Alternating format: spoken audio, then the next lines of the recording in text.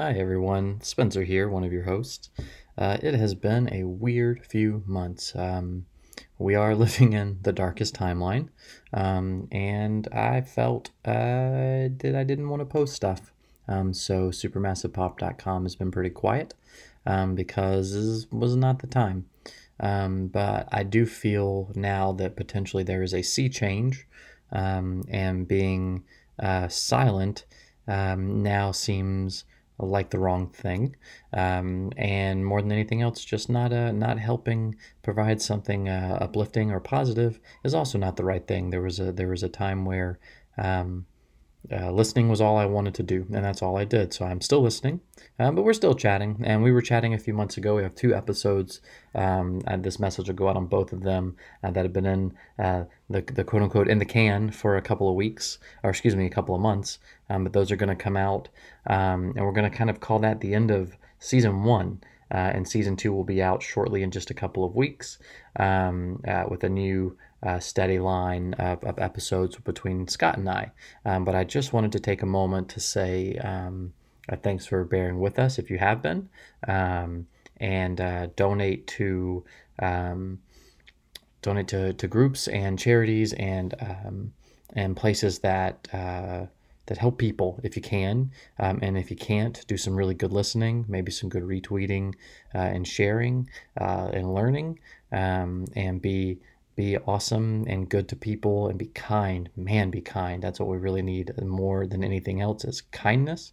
And I do feel that this podcast is a place of coming from a place of love and positivity when it comes to the culture that we're consuming. And I hope that you enjoy these episodes. They were fun to record when we recorded them. Um, and and I'm really excited that we had a filmmaker on to talk about his film in our season finale with Down and Yonder, which is on YouTube. Please go watch that. It's really good. And reach out to us on Twitter if you'd like to, at Supermassive Pop for the website, at Film Dispenser, and of course you can find Scott on Twitter as well. But just thank you for your patience again, and we'll be back to a more regular schedule for the time being, with probably a planned end to season two with a little break, so you'll know about it well in advance.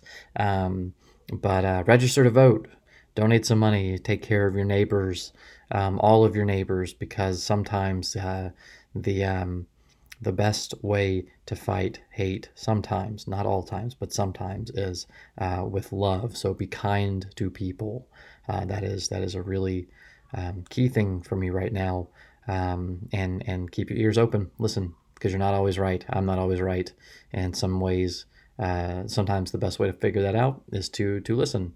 And so it's been a wild time for this country and for the world, but let's be better to each other and be kind.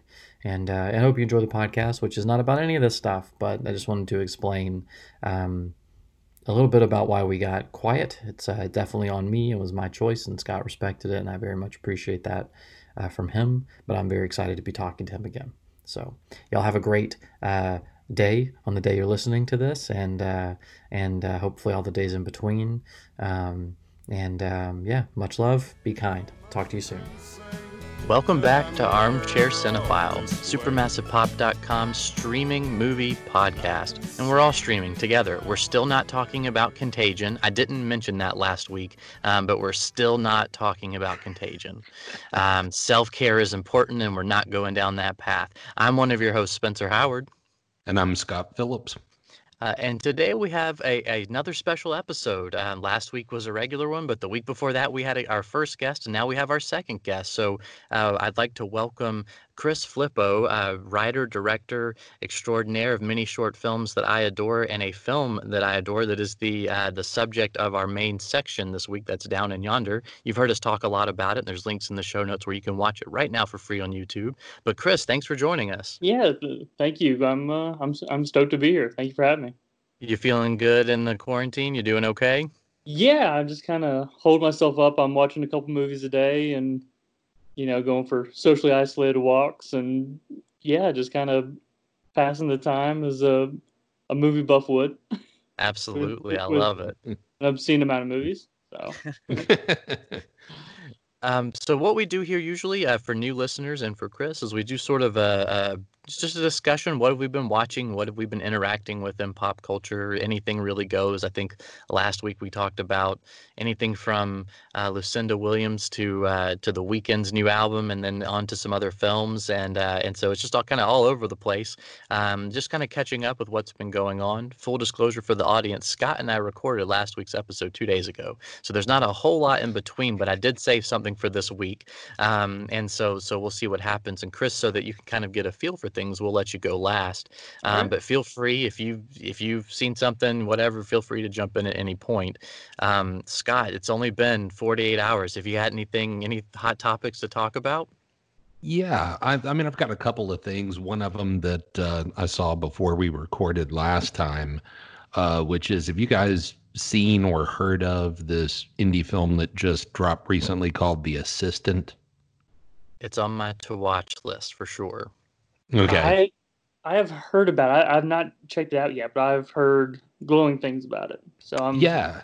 I'm anxious to see it. Yeah, it's an interesting movie. Oh, now I've blanked on her first name. Her last name is Garner, and it's the young lady who plays Ruth on Ozark. Uh, and she is the lead in the film. And it's interesting to see her in that role because you realize what a performance she's giving in Ozark when she can play a character so completely different in this film. But you can tell that it's out of kind of the Me Too school of thinking, and kind of based maybe loosely on Harvey Weinstein, and it's the idea of she is an assistant working in a production company for this kind of tyrannical boss who kind of harasses and verbally abuses people. But one interesting little conceits of the movie is you never see him. During the entirety of the film, you never see him. You just hear his voice at times. And so it's kind of like you're seeing her kind of sifting through the wreckage that he leaves behind with the way that he conducts himself. And so the movie's tight. It's like 85 minutes, and it takes place all in just one day. So it's kind of like, here is the tumultuous day in the life of this, poor young lady who graduated from Northwestern with a 3.8 GPA, and is spending her days getting coffee and donuts for this guy who's just awful. And so anyway, I enjoyed the film just because I thought the way that they approached it was interesting. There are a lot of ways that you could tell the story, and I thought that they chose a unique way to tell the story. The flip side to that is my wife watched it with me, and literally diametrically the opposite. She was on that end of the spectrum where it's like, well, that's 85 minutes of my life I won't get back. And so maybe it's some kind of a litmus test for what kind of film viewer you are, but I thought that it was well done and interesting, and just kind of, it just drops you into the middle of this environment. Nothing's really explained to you. It just, picks up with her coming in. She's got a car service that drives her in, drops her off at this office, and then it's just the entire day that she's there until she heads home. And so my wife thought it was kind of slow, that it really didn't have much of a point, and it doesn't really have kind of distinct narrative beats to it. It's more just like, if a camera crew dropped in on one of your crazy days at the office. But I thought it was interesting in how it drew the relationships and the office dynamic and what people face when they're in kind of these oppressive kind of situations where they can't walk away from the job, but they're being mistreated. And so it just hit VOD, I think this past week, maybe 2 weeks ago. I And heard the VOD numbers are really good for it. Like, I think a lot really, of people, I think a lot of people are finding it. Like, I think everyone's been kind of surprised just how well it's doing. well, Uh, good. Yeah.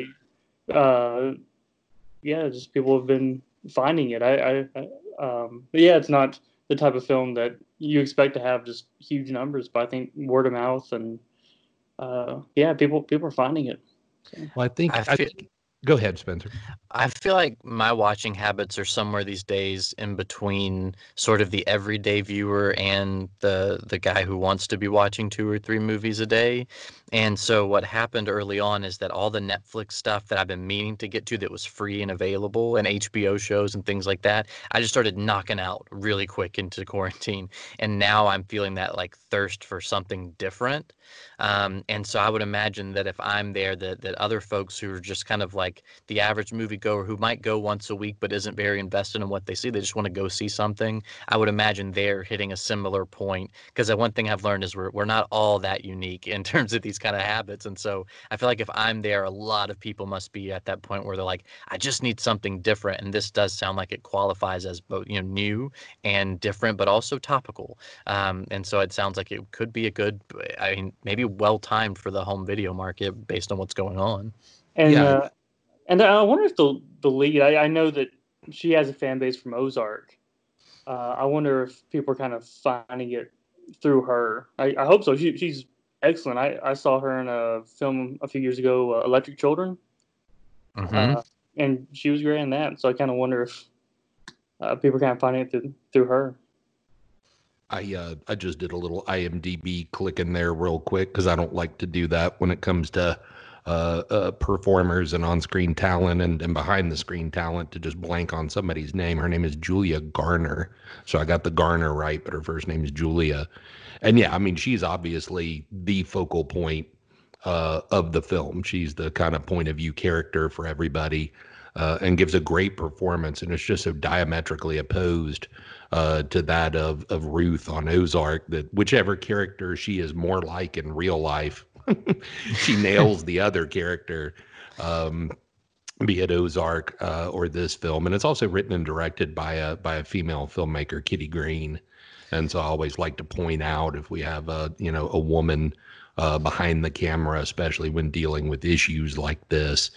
And so I'm glad it's doing well. I didn't know how it was performing. It's one of those films that I think if it were a different world right now, it would have run through the festival circuit probably through the first half of the year, and then perhaps gotten a little bit more of a prestige release toward the end of the year based on her performance. But we live in a weird non-theatrical time right now, and so I'm sure that they put it out at the best time they thought to put it out. Yeah, no, absolutely, absolutely. What, anything else, Scott, on your radar? One quick one, The Lodge. Have either of you guys Oh, seen? I That want to see it so bad. that one's on my list Yeah, this yeah. week as well. I saw it at Overlook last year, the Overlook Film Festival that was in New Orleans last May. And I did a review for WRPL.com, my primary outlet that I do reviews for. And in it, I said, this is the kind of movie that you just expect to blow up the festival circuit and then have like this big October release to kind of cash in on the horror movie at Halloween. And it just didn't happen. I mean, it was like that there wasn't the big fall release. Then there was a discussion about giving it a big February launch. And then they trimmed it down to just like maybe 3 or 4 theaters in February. And then all the COVID and quarantining and stuff kicked in. And so all of a sudden it winds up on VOD. And about 5 days later, it's on Hulu. So now it is currently on Hulu. And How do I much? now? I'm sorry. Yeah, it's just it's weird. Like because I feel like I follow this one, just follow films, fairly closely. But I feel like this one has not come on my radar until like 2-3 weeks ago. It, it, it's, it's weird. Yeah. Because I was expecting to hear just so much more about it. Yeah, exactly. I mean, when we saw it at Overlook, it had this vibe like it was going to be kind of this year's, Get Out or Hereditary or something like that, that this was the film that was just going to blow up the festival circuit and then knock everybody on their butts come October. And you're exactly right. I have no idea in the whys and wherefores of behind the scenes kind of decisions like that, but it basically just disappeared. And then all of a sudden, fairly unceremoniously on May the 5th, got dumped onto Hulu. So the good news is, everybody who subscribes to Hulu, you got a great film to check out, because I thought that it was really good.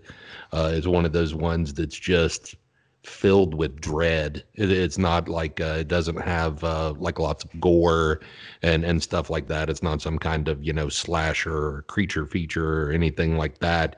It's much more of a hereditary, Midsommar kind of feel to it, where it's just this constant sense of dread that bad things are going to happen, with some pretty clever twists along the way. That's awesome. So that's on Hulu now. Okay, cool. I will be I'll be watching that one Yep. sooner, probably than The Assistant, just because, free is king sometimes. Well, cool. So And then the last one would be, the last recommendation I would have would be, and this is a blind recommendation, but by the time this episode posts, Damien Chazelle's Netflix series will be on. And oh so The wow. Eddy, which hits on May the 8th, is the TV series from the guy who brought us Whiplash and La La Land. And naturally, it is set in a jazz club in Paris and stars Andre Holland from Moonlight, The Nick, High Flying Bird. He's been in a lot of good stuff. So great actor, great director, 8-episode Netflix series. I feel pretty confident that I can recommend it just based on the pedigree, but maybe we'll get a chance in a future episode to discuss if it lives up to its reputation. I cannot wait to hear. Um, for me, I have two things I want to bring up. One that I've been saving for sort of this kind of moment, where it's, I don't know, it just feels like the right time to talk about it because I don't have a ton to talk about. And it's still ongoing. But I am obsessed with the television show Killing Eve. It is, I think it has one of the best first seasons around. And whether or not the following seasons live up to that first season, I don't know that I could really say it does. But my enjoyment level has never gone down. But right now, it is on Sundays on AMC, and it stars Sandra Oh and Jodie Comer. Have either of you seen Killing Eve? I haven't. I've heard. Yes. I've heard a lot of good things, but I don't know. I don't get what watches like as many TV series as I'd like to. Unfortunately. Yeah, I'm a cable cutter. I cut cable or cord cutter. I cut cable years ago, and this show, I watched the first season. I feel like maybe midway through the season I caught up with it, and I buy it on Amazon. So I just buy the season flat out, and like I get the digital episode that way. So I watch very few outside of like an HBO show. I watch very few TV shows like that, but Killing Eve week to week, like every Monday, it is like Scott and I recorded on Monday. I was like, Katie, I need you to be prepared to watch Killing Eve when I get done recording because we can't wait till Tuesday. It's like my only appointment television. Um, and so it's this show that's it's sort of got all the stuff you might like in a show. It's a spy show where Sandra Oh plays sort of in season one, she's sort of a mid-level info hound in MI6, and she starts following the case of this female assassin who's played by Jodie Comer, and they sort of become in this game of cat and mouse. Can they find the assassin in season one? They sort of become obsessed with each other, and what starts as sort of a psychological obsession also sort of evolves into romantic and sadistic and all sorts of things. And the show just sort of continues. It's like an avalanche of all of those feelings and themes. And so in the season one, it's this small little thing that gets bigger and bigger in the seasons as it goes on. It all gets bigger and crazier, and there's more of it, but never so outrageous that it loses track of what it is. And I don't know, I really enjoy it. It's a very, very fun show. I think it's one of the best things on television. Scott, are you and Hope watching it? What do you guys think about it? Yeah. Actually, we wound up watching it off of your recommendation. We were pretty late to the party. I think seasons 1 and 2 both existed at the time that we got hooked up with it. And so at that point, and they may still be, seasons 1 and 2 were playing on Hulu. And so we caught up with everything on Hulu and we're ready to roll when season 3 started a few weeks ago. And so, yeah, we really enjoy it. I think Jodie Comer's performance is just one of the best things on television. And it feels like, I don't know, like if Alias, J.J. Abrams' TV Oh yeah. show, Alias, dropped acid or something.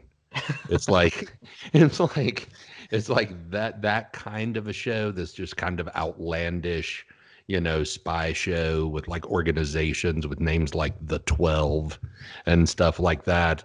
Then just came from a totally off the wall kind of bent, where you just honestly kind of don't know what's going to happen from week to week because nothing is too outlandish for that show, and it makes it a lot of fun. And if you're a big watcher of any kind of European television or anything like that, you'll see lots of people that you will know from other shows. And one of the main ones is Constantine, the fellow Hmm. who plays him. He was the lead in that Scandinavian show, The Bridge, that Okay. they tried to remake here in the U.S. A couple years ago. That show ran like 3 or 4 seasons, and he was one of the lead detectives on that show. And so when he popped up, we were like, yeah, So if you enjoy some foreign television, it's kind of like foreign television's greatest hits with the cast that they've put together. That's awesome. Yeah, no, it's so yeah, this is sort of I always find an outlet to just plug Killing Eve. So I've been waiting for this show, like when to bring it up, and this was a good time to do it. Because I actually watched it after we recorded on Monday. And so the other thing I thought would be good sort of to bridge to Chris, because one thing I know about Chris that we share in common is a love of Star Wars. That's Um, true. and so, and the other thing is that Chris is a filmmaker, and so I thought put these two together, and it's a good way to get ready to pass to you, sir. But I watched just this afternoon the first episode of it seems to be a season called I think it's called Disney Gallery: The Mandalorian, and it is a show that is going to sort of document the different facets of making the first season of Disney Plus's The Mandalorian. And the first episode is titled The Directors. And it has that show has like an all-star cast and to different degrees, but stars either in the indie world or very popular, just sort of, or in animation. They're just stars all over the place. A shocking number of directors are like acting in it, which is interesting to me. It's like a show that's like they're all just in love with directors. It's really amazing, Like from the process level on up. But the round table has all of the directors who directed an episode or maybe multiple episodes in the series in the first season, sitting around sort of talking about how they came to the show and what it was like to work in that environment, because the way they describe it is very strange for in television. Most seasons have multiple directors directing different episodes, and that's normal. But they don't normally work together. And what you hear about are stories where, like, Deborah Chow might be directing an action scene over on this part of the stage, and then potentially like Rick Fumiyawa is on the other side of the stage directing like a talking scene for his episode. But they can run over and talk to each other about sort of the arc of the season and what they're working on visually to make sure everything sort of syncs up as this bigger picture. And it's a really interesting collaborative way to make a television show, but it's also like 30 minutes where you get to hang out with these really interesting people. Taika Waititi's at the table, Jon Favreau, who's sort of the main showrunner, he's there, and they're all just sort of, Bryce Dallas Howard has this really cool perspective based on her growing up around people like Lucas, and then now she's doing this, but they're just talking about making this very unique show under very unique circumstances. And it's really entertaining just because they put together clips that are the directors doing their jobs, and it's not always like they're succeeding, like they're struggling through things. They're trying to figure out how to explain to like the stunt man here's what you're looking at on the other side of this big gorge that you can't even imagine what you're going to be looking at, because you're going to be looking at dirt. But I promise there'll be this, and he's trying to like work out how to explain to the actor what to do. And so it's not. It is sort of rah-rah in that they have obviously accomplished a great show that was very successful, but the way they talk about it, it's much more like, man, like, yeah, we had to do this and we had to do that, and isn't this kind of amazing? And it's really a cool look at things. I'm looking forward to future episodes where they get into some of the technology, because they have this 360-degree sound stage with like video all around wherever you look that moves with the camera movements, and the score was amazing, so I want to hear about the music. But this first episode of Disney Gallery, The Mandalorian, was just about directors, and I really, really recommend it. If you watch The Mandalorian, or if you just want to watch a half hour about how a bunch of folks came together to make a show together in a very unique way. And I don't know, it's really good. Chris, have you had a chance to see this yet? It's pretty new.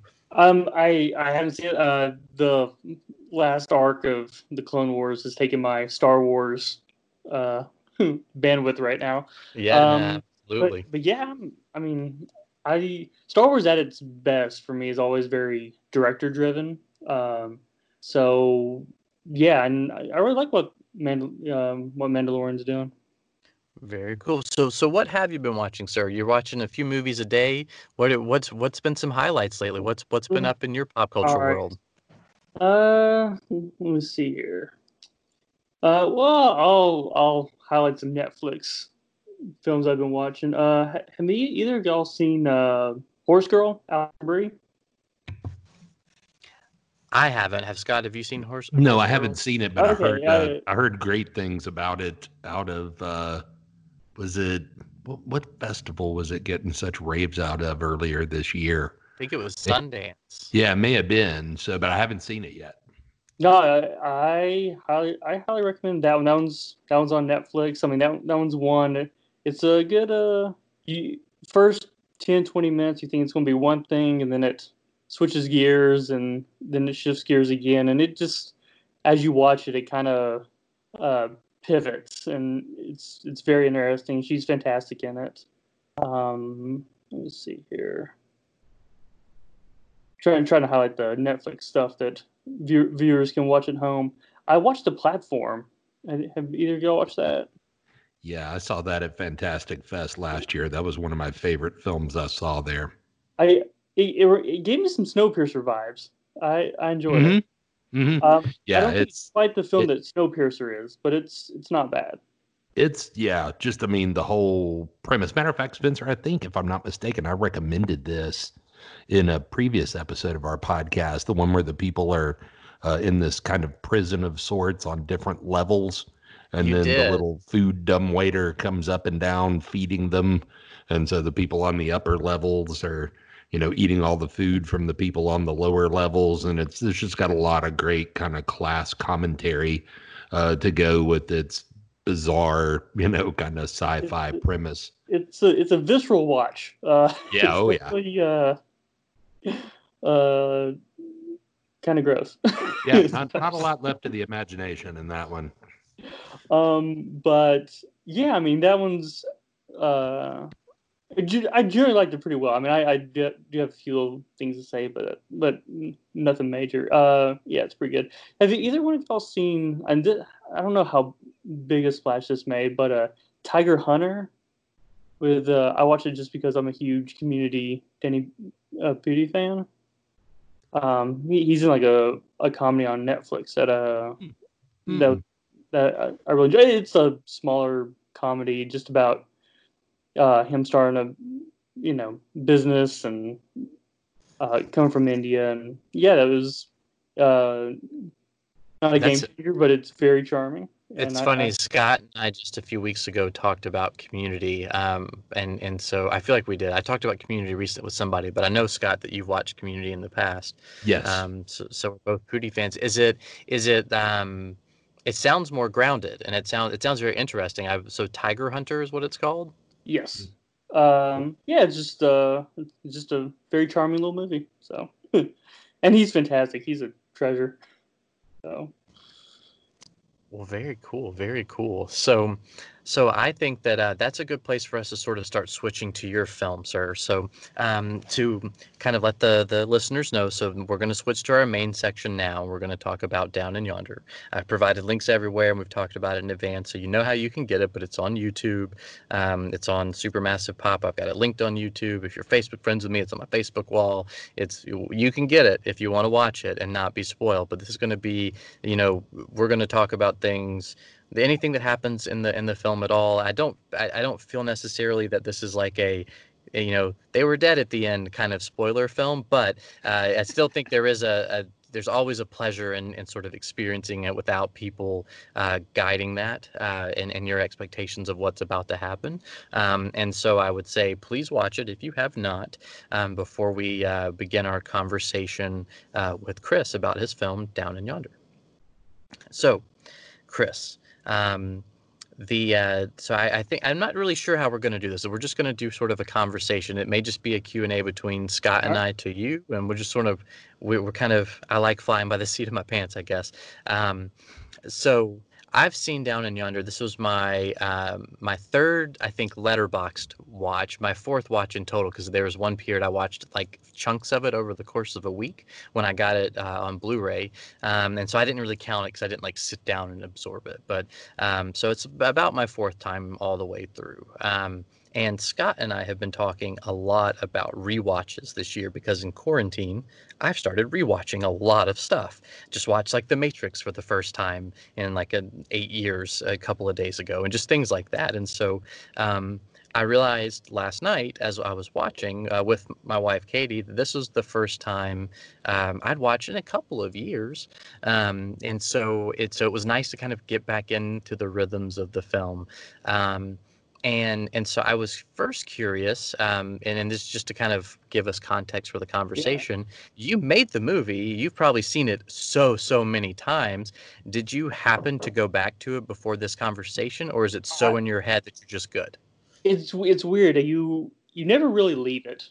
I mean, I still pull clips from it, and I go through it, and before put it up on YouTube. So I mean, I haven't sat down and watched it, but um, I don't know. It's just it's like knowing my own phone number. Um, I I'm it's ingrained. So No, that makes sense and to me. and also just except for like pulling clips or housekeeping stuff, I generally have a hard time watching things we've made. It's just it's weird. After we picture lock and we lock the film, I kind of step away from it, and I'm like, you know what? It's not ours anymore. It's the world's, and I just kind of walk away from it. So yeah, I haven't sat down and watched it in a couple years. So So so when we met at the Chattanooga Film Festival. I think we met at the first Chattanooga Film Festival. 6 years ago, it's blowing my mind. It's so crazy. And I was just telling my wife about how we met, because it was or how we knew to even like try to meet you. It's just this whole thing of like, I think we met your sister first, and then she introduced us or told us to meet you. It's all kind of blurry because it is so long ago, and I've had a kid, so everything's blurry. Um, but Was it morning mimosa mixer, that's it. or was it an Yes, opening ceremony? Like I don't know. It it just was. kind of becomes hazy. I know it's definitely mimosas were involved. Okay. But you had a short film there, and so you were making shorts. And Scott has a background in, and he's sat on sort of the gosh, I'm losing all my words. He worked with the short film festival and has worked and does work with one that's coming up. So he actually is part of if you're going to get in, he's watching your films and seeing if it should be in the film festival. And so I know at some point Scott and I know I've shown stuff to Scott, but what made you take the leap from short to feature? Shorts are hard enough. Talking to you and made a couple little things on my own, but talking to you over the years, shorts are very hard to do anyway. What pushed you to Down and I Yonder? I think I was talking to Jeff about this. Jeff's he's Sugar Baby. He's one of the producers on it. But I was just um, we've always been very naive about what things are going to be. We're like, yeah, we did this and we did a couple of these, And one day Jeff was just like, you know what? Let's go for it. Let's just make one. Let's make a feature. And so I think naivete. Like I think that might be the reason we did it. Because I don't know, when you start something, you always be like, okay, it won't be that bad. It's gonna be uh, uh, it's very doable. And then you're about 2 years in, you're like, okay, what have I done? So yeah, and then but then again, you just go for it and kind of see what happens. So.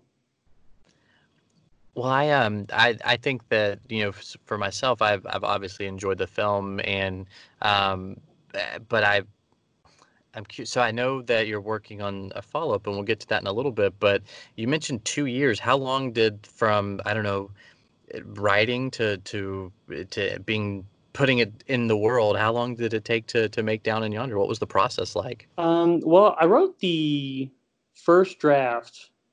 I was kind of homesick. Had an internship in LA, and I was just kind of homesick, and I just wanted to write about home. So I just started writing the first draft in like '08, and then '09 kind of got done. Then I just kind of put it in the drawer and just kind of forgot about it. And 2013 we start making, like me and Jeff and Ben were starting to make stuff, and yeah, I just kind of was searching for ideas for what we could reasonably do with it just being us and not having many resources. And um, yeah, then I kind of dusted off the script, polished it up, and that was around 2013, 2014, and then 2015. So I think when I first sat down and started writing, it was like '08, and then we started shooting in 2015. So 7 years, but like that's 3 years of it just like kind of sitting in the drawer collecting dust. So. And Scott, you feel free to jump in. I've had questions I've wanted to ask him forever, so feel free at any point if you have anything you'd like to ask or anything like that, Scott. Yeah, no. One of the things that I was going to ask you is obviously the movie is decidedly Southern, and as somebody who grew up in Alabama, and since I left Alabama when I was 18, the only two other places I've lived were Arkansas and Georgia. You know, I've lived in the South 47 years of my life. I happen to be born outside of Seattle, but all of my formative years were in the South. And so I was wondering your central cast, Chris Schultz, who plays Wally, Jeff James, who is Sugar Baby, and Emily Landon, who is Mara. How many of them are they Southerners? How did you find them? Nobody in this film screamed like they were trying to play Southern, and that's always so noticeable to me. And so if they're not Southern, they did a good job of making it seem like they are. I'd say 3/4 of the cast is true Southern. Chris Schultz, who plays Wally, he's originally from the Midwest. I want to say Illinois. I'm not quite sure, but he's Midwest. Emily and Jackson Pyle, who plays the sheriff, Sugar Baby's uncle, they're from Nashville. Okay. Jeff is from my hometown. He's ready to go. And Andrew Carter Kinsella, he's Canadian. So okay. When you talk to him, he's noticeably has a Canadian accent, but thankfully I think he has a pretty good Southern accent. So yeah, so I mean, I say 3/4 are true Southerners. I'd say it kind of helps. We don't. It's casually Southern. We don't lean into it. Sure. Super hard. So the idea was that these are just people you can meet on the street, and yeah, no, I think, for me, it's just one of those jarring things, having grown up in the South, that when you hear somebody just butchering a Southern accent, maybe people from throughout other parts of the country can watch it with no problem. But I'm like immediately out of the narrative. I'm just like, oh my God, that is so horrible. Nobody talks like that, really. And, And and yeah, and you don't have any of those moments in your film, and so I found that interesting, and so that was why I was asking. You hear these people, using an accent like, I don't know, Blanche Devereaux from The Golden Girls.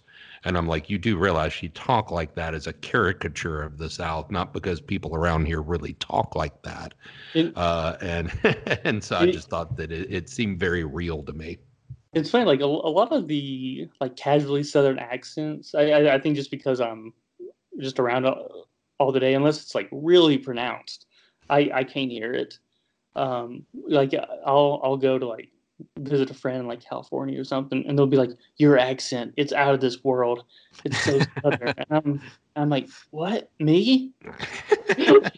I'm like what? This is insane. What? But um, It's yeah, it's kind of a People really will ask me. People will ask me, well, give me an example of a good Southern accent, and I'll say Jodie Foster in Silence of the Lambs, and it pretty much ends there. yeah. Like, I mean, it's casually Southern. It's not uh, quite as pronounced as a lot of movies. Though there are people who have Southern accents that are that pronounced.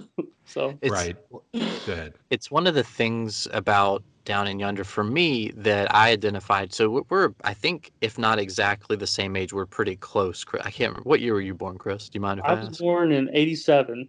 Yeah. So we're exactly the same age. So I point graduated from high school in '87, so there we go. wide range of perspectives here. But one of the things that struck me is that while I don't ever feel like the film leans into, I guess over southerning, is that I grew up in Columbus, Georgia. That's where Scott lives now, and I did middle school in South Carolina, but high school in Columbus, that means I grew up. That's where I grew up, right? And so it feels more southern to me because of how real of a southern experience it is. So not that it pushes any sort of like Dukes of Hazzard kind of southernism. It's just that I grew up in the South and I've hated things that take place in the South in media for so long. I feel like the closest I ever get to things that I enjoy are for people who are mostly from Texas, like Richard Linklater or Yeah. David Gordon Green, things like that. And I guess he's North Carolina, but it's never like it just never feels like this is my experience. And so for me, I know when I speak about it to others, I very much talk about it as a film, a Southern film done right, because it's not about being Southern at all. And I sort of, I guess, potentially a double-edged sort of a statement, but I mean it with the highest regard, because I'm listening to these guys talk, and and how they're hanging out in their town, and I'm like, this is life in the South at this age. That's what it is. And it just feels right. And I never ever felt made fun of watching your film. And I really like that about it. Something I've always appreciated about your film. And it's always like a weird. I feel this way about pretty much all films. It's a weird balancing act between finding what's universal and finding what's like.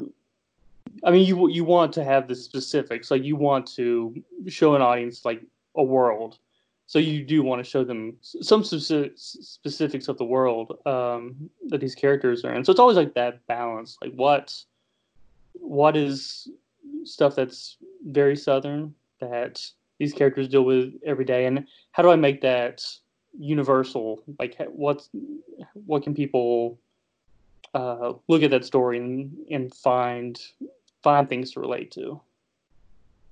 No, So absolutely, absolutely.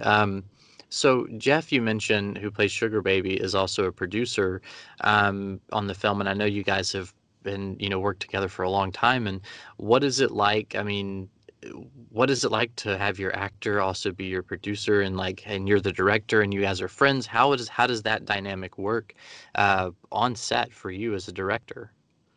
well, I would say Jeff and I we try to, because he's wearing those two different hats. we tried to work through the script as much as we can, like beforehand. And thankfully, Jeff has a lot of like good instincts just for when something's working and when something's not working. But no, I mean, that's kind of his superpowers. When he's in a scene, he's an actor. He focuses on that, and then as soon as we call cut, and he'll switch hats, and then he's producer, and then he's run around and um, uh, trying to get the film made. So yeah, I'd say it's very much his ability to switch gears is probably one of his greatest strengths.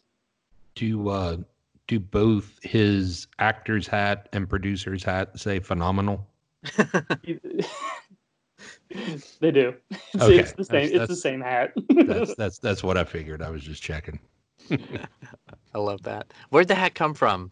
A thrift store. Okay.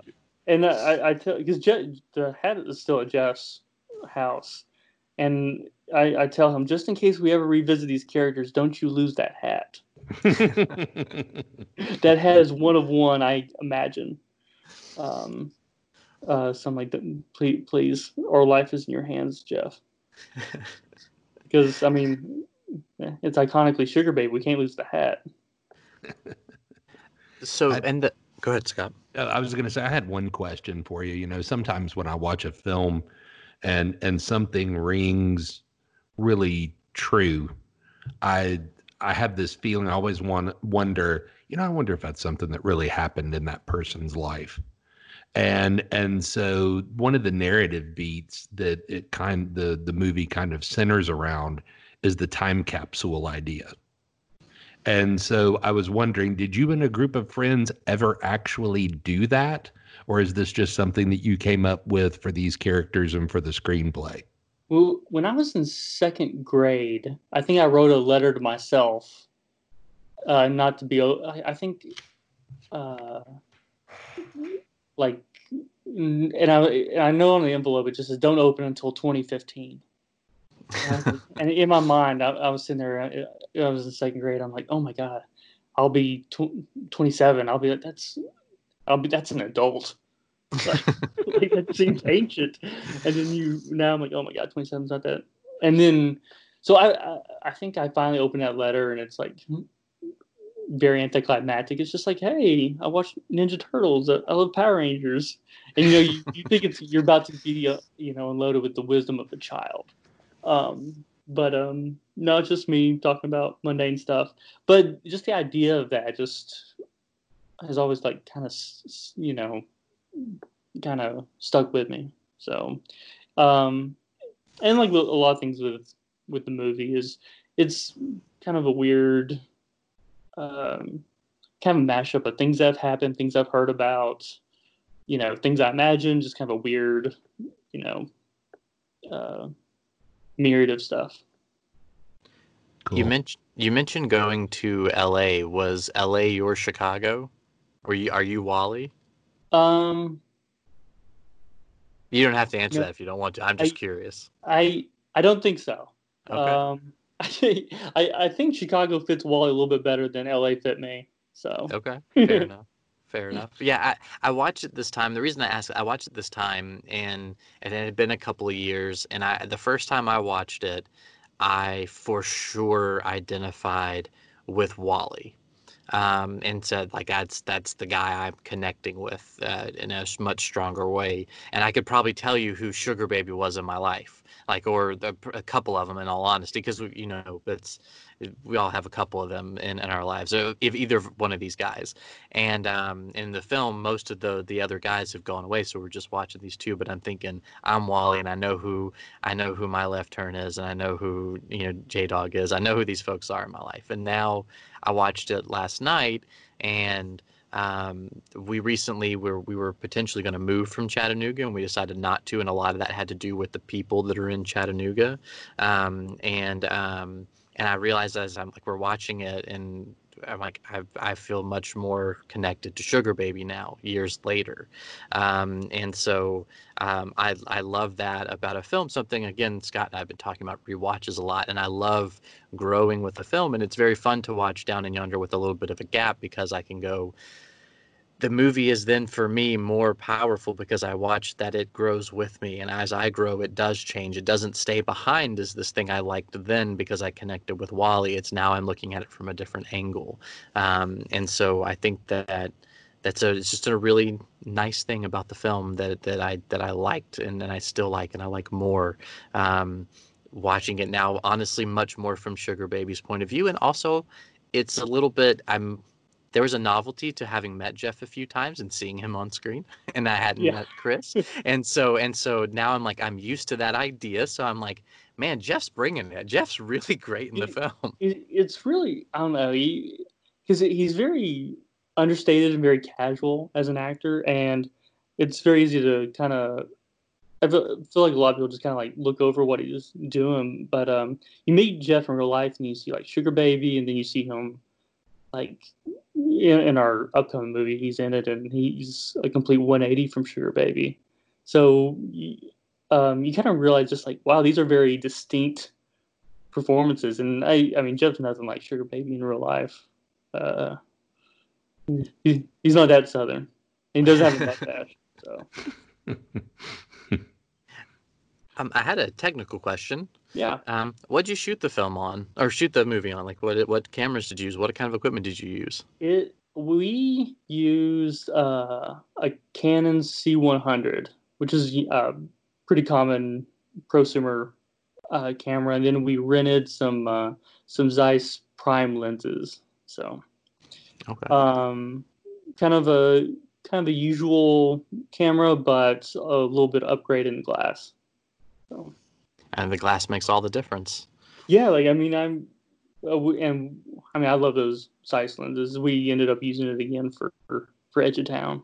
So, but yeah, I mean it's not an expensive camera package, but And yeah, you guys were just around that time too, when a lot of things were being shot on SLRs, and so I was curious. Just just in our house, we talk a lot about that stuff, and so my first thought this time, which again I didn't think about last time, was what you guys shoot it on. So that's yeah, cool. because I think back and I was like, wow, DSLRs. I mean, in my world, it didn't really take off into like into 2010, 2011. And just thinking, in a 4 year gap, we're shooting a feature with it. So the DSLR explosion just really happened quickly. It ended up being kind of a defining thing for me for the decade. Is the new film shot on DSLR? Yeah, it's we're back to the C100. Okay. We're doing Zeiss glass. We're doing we added an attachment like this Ninja Blade, kind of an attachment that uh, it kind of gives us more options for color and post. But yeah, it's the same rig, so but a little bit more different lighting, more stuff we're doing with the lighting, but it's generally the same package. Very cool. One of my favorite shots of the film, I'm just curious what the thoughts were behind it, is sort of the physical confrontation between Wally and Sugar Baby. The film is very intentional in the way it's staged and the way the shots are set up. There's a lot more movement in this with the camera and the characters as well. What were your thoughts going into shooting this scene where they're going to finally sort of physically have it out for a second before their friendship sort of falls apart? I just going into it, we wanted it to be. I wouldn't necessarily call it a realistic fight, but I just wanted to look just as pathetic as like a lot of fights really look. I wanted to be like, okay, these are two guys who have never fought before, who aren't, you know, I mean, these aren't guys who are like that you usually see in a fight in a movie. And I wanted it over really quickly, like because in real life, someone will shove someone, they'll shove back, and then they'll disperse. try to cool off. So I really wanted it quick, and I wanted, and we did it in one take, which is kind of a testament to the crew, because we were able to, come out with Wally and then push in, and we had like, even though it's one character we're following, there's like 7 people, like 10 steps behind him.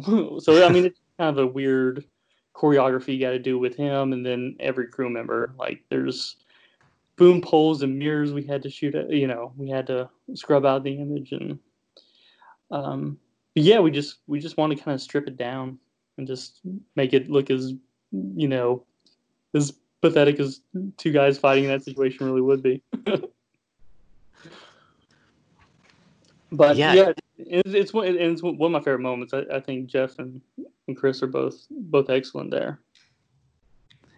His Jeff's anger, and when he gets back in the car, is like, it's so good. The whole thing is such a good moment. Yeah, I mean, there's no release there. It just, it's still there with them even after the fight's over. So my question, and the next question that I have, Scott, do you have any? I'm sorry, I keep just jumping in. Scott, do you have anything? No, man, you're good. So one of the people I sort of now mentally associating you with in my head, just in my head canon, is Jim Cummings, because he made this film Thunder Road that I really enjoyed, and Scott and I are huge Springsteen fans, and I feel like we've talked about this. Chris, are you a big Springsteen fan? Oh yeah. Yeah. So he made this film, and he's self-distributed. He's done a lot of championing of the ideas of self-distribution, and you guys have done a very similar road of your own. And so I put you guys together in my head, and I've even tried to tweet a few times, watch their movie, let's get y'all talking. But I really, if you have ownership of this, and you guys, I know, are selling it on an online store, and you're doing that, is there a plan to continue that and keep that ownership, or what are your plans, or what are your thoughts on self-distribution? I know that's also complicated in the way Amazon lets stuff get on their rental platforms is confusing and difficult, because I even know of bigger films with large budgets that still have trouble getting on rental platforms. What are your thoughts on sort of the distribution model, and where you're at with it, and what you want to see it be, or anything in general? Well, at this point we're still trying to figure that out. It's kind of a weird maze right now, because everything's changing. It's kind of a moving target. But I mean, I was talking to Jeff and Jamie the other day, and I was just like, I want to keep. If someone scoops it up and wants to do something with it, that's fine. I just want to keep Dandy as the Dandy we know. Yeah. You hear so much about films being bought, and then titles get changed and re-edited and reshuffled, and edges sanded down. I just kind of want to keep Dandy identifiably Dandy. Well, I mean, more people watching a film is never a bad thing, and then, but I do want to keep it itself. But right now, the goal is always just to get it out in front of people, especially since this is our first film. I think the biggest victory we can have is getting it out in front of as many people as possible. I said this when we were first distributing. I was just like, every pair of eyeballs we get in front of it is a win. So yeah, we're just trying to get as many people to see it as possible. So it's not a hard and fast business model. It's more just trying to get a name out there, trying to get the film out there. Yeah, it makes sense. I mean, the YouTube release, was that planned in advance of COVID and all of this? The timing was right around the same time as the quarantine starting, which to me, I was like, I don't know if they planned this, but that's perfect timing, because people are at home. What are you going to do? Everyone's watching and streaming. Was that intentional, or was it just a fortuitous turn of time? There was no plans to do it previously, but it was just suggested to us by, I think, one of our relatives. They were like, I think everyone's trapped at home. everyone's quarantining. Yeah, give them something to watch. So it was just just throwing it up on YouTube, which is not a thing you can really do if someone had scooped in and picked it up, but because you know you own it, Yeah. you have the freedom to do that. But yeah, I think it got some new viewers to it, and get some more people watching it, and and if you get people to stay home for an hour and a half, that's a double win, especially during this time. So what's where are you guys at with Edge of Town, the follow-up? I know you have a runtime. I saw that posted somewhere on social media. Right now, I'm calling it the we're kind of calling it the speed now or forever hold your peace phase, where I'm showing it to just some crew members and the actors, and just uh, we're about a week away from just locking it down, being like, this is the film. So right now I'm just kind of going through it and just kind of second guess myself. I'm like, yeah, give it a couple frames this way, give it a couple frames that way, and probably about a week from now, when everyone's generally, we've looked at it from every angle, and then we'll lock it. We'll there's a little bit of music still to come in, and I may shuffle things around a little bit, just to make it sync up with the music a little bit. But after that, it's just color and sound, and we're estimating the end of July. It'd be done. You can just sit down and watch it. So no, I'm feeling good about it. I mean, it's been Dandy was a challenge in the edit, just because it was a very ambitious movie with a lot of exteriors during the summer, and this is it's been relatively smooth. So I feel good about it. There's no parts of it that I'm cringing my way through. I might actually watch this with an audience without without wanting to like hide, which is which is good. So I'm feeling pretty confident about it. So So you did a big festival run with Dandy, and I know it was pretty successful. I remember seeing all the different little awards and stuff and cool things you guys were getting along the way, and it was a long run. Are you guys planning to go that route again and start? I guess once we know what the state of festivals are for another next year, I guess. Are you going to try to go that route, or are you doing something different, or do you even know yet? You may not know. the I because I mean, in a perfect world, when we were shooting this last summer, I always think it's going to be 6 months, but it's always a year of post. I wanted it done by Christmas so I can start submitting January and just keep this process going. So it's looking like finish in 2020, and then hopefully festivals are back up and running. We can start having screenings in 2021. My goal, my hope is to have kind of a friends and family screening around this Christmas. If everyone's comfortable, seeing in a room of 100 people by Christmas, uh, having it then, and us, uh, and going that route, and then just the festival process is always about 2 years, which seems like an absurd amount of time, but yeah, January 2021 and 2022 will just be trying to get more eyeballs in front of it. So. Very cool. Very cool. Scott, do you have anything else? Yeah, no, I think that you covered it. That was actually going to be my question: is if there was if there is a festival circuit in 2021, if you guys would try to head there with the new film. So that's exciting that you think that it might be ready in time. Yeah, I mean that's the plan. I mean, hopefully, the festivals are back up and running, and we can all, you know, congregate safely again. Because just these things are meant to be seen with people. So. What was the last movie you saw in a theater? Let's see here. What was it? Might have been. I'm trying. I just saw this floating around Twitter today. I'm trying to remember what a movie theater is. It's been so long. Yeah, sometimes I have like flashes of what it smelled like. It's not like a great smell or anything, but like I just can smell a movie theater. I'm like, man, I miss that stale popcorn smell. I think mine was Birds of Prey. Mine too. That was mine. I I saw think it. oh, sorry. No, go ahead. I think mine was 1917 at the end of January. There you go. I mean, Beautiful film. as far as last movies for a while ago, that's not a terrible one. You can't go wrong with Roger Deakins, that's for sure. I Who mean, has a podcast out, by the way. Scott He texted me does. this. He does.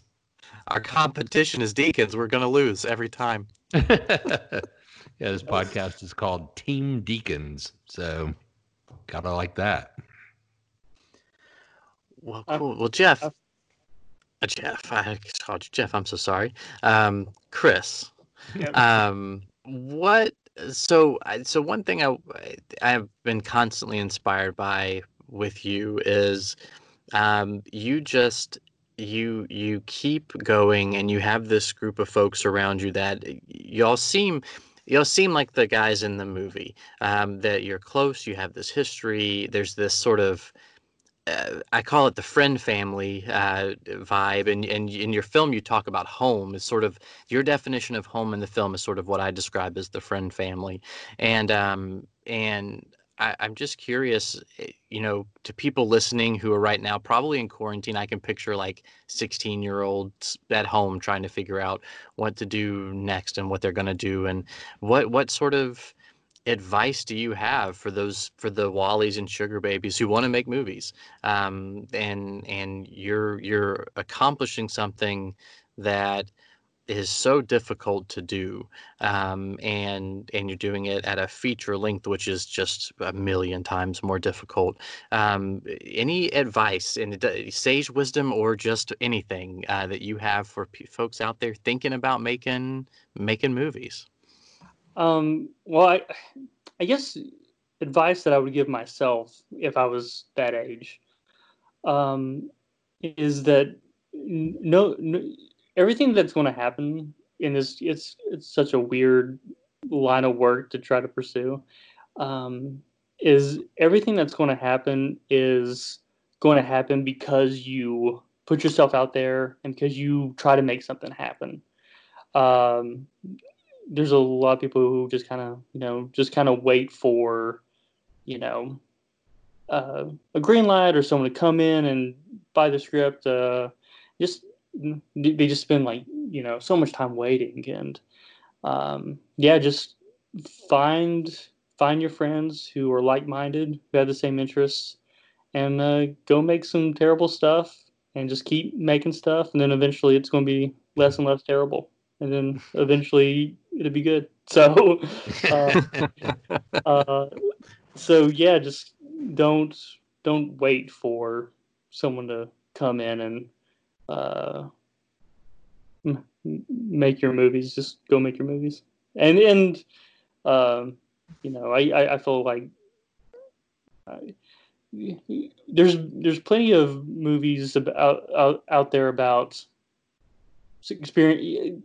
It's important to tell, you know, you don't need $1 million just to tell a story about who you are and where you're from. Like you can make something pretty powerful and very personal on not a lot of money. So yeah, just you know, uh, look around you and make a movie about that. I love it. I love it. Thank you very much for being on the show this week, Chris. I really do Yeah. appreciate you taking the time to talk to us about the film. No, I'm just yeah, always good to talk to y'all.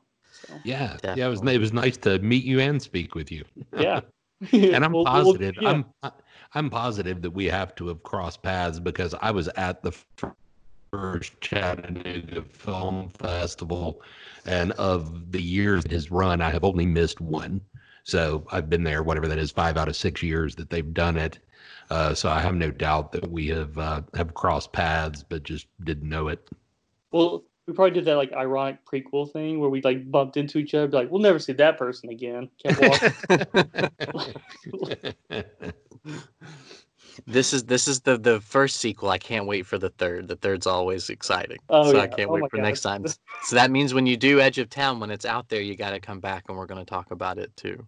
Yeah, I Yeah, mean, absolutely. hope it'd be sooner than later, because yeah. We'll rent out the big D and we'll all just sit like 6 seats separate from each other or whatever. If it's 12, that's a big room. We can get 100 people in there at like 12 seats apart. We can make Well, that happen. we can rent out a drive-in movie theater. Oh my We God, can yes.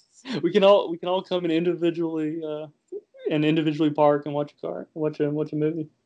I like that. That's very cool. That Well, would be thank you great. very much. I'm going to put links, of course, as I mentioned several times, all over the place for the film and for Syndicate's YouTube page where you have your other short films. Is there anywhere else you'd like to point people to find your stuff? We have a Vimeo, which is pretty much the same as YouTube, and then our website, our Instagram. We ramble on Twitter a little bit, so the usual places. We're there. So. Cool. I'll put all those links up and make sure they're in the show notes, which for listeners are also in your iPhone app. You'll have links right there in iPhone app, so you don't have to go to the website to get those if you're listening through Apple Podcast. Well, thank you very much, Chris. What I'm going to do is I'm going to stop recording and we'll say our goodbyes, and then Scott will do our wrap up where he kicks us into whatever his pick is for next episode. All right. So thanks so much, and hold on just a second, then I'll disconnect us. Thanks so much for listening to our talk with Chris about Down and Yonder. Again, that's on YouTube. Go check it out. We had an original outro that was recorded months ago, but we picked a movie, and that movie's not going to be what we're talking about on the coming season 2 premiere. This is our wrap up of what I would call our first season. We took a couple months break, as I mentioned in the opening of this podcast. So I do want to point you in the direction of Good Manners, which is on a movie. We're going to be talking about that soon on our premiere. When we come back, it'll still be in this feed. You don't need to do anything special, but I just wanted to let you know that we did change things up and give you a little bit of a different outro. So anyway, thanks again for listening. Check out Down and Yonder. I've been seeing Edge of Town posters and teases come up on the Syndicate Twitter. So hopefully maybe we get a trailer for that soon. But yeah, it's great people. It's Down and Yonder is just a wonderful film. Check it out. Let us know what you thought. Thanks for listening, and we'll talk to you very soon. Bye.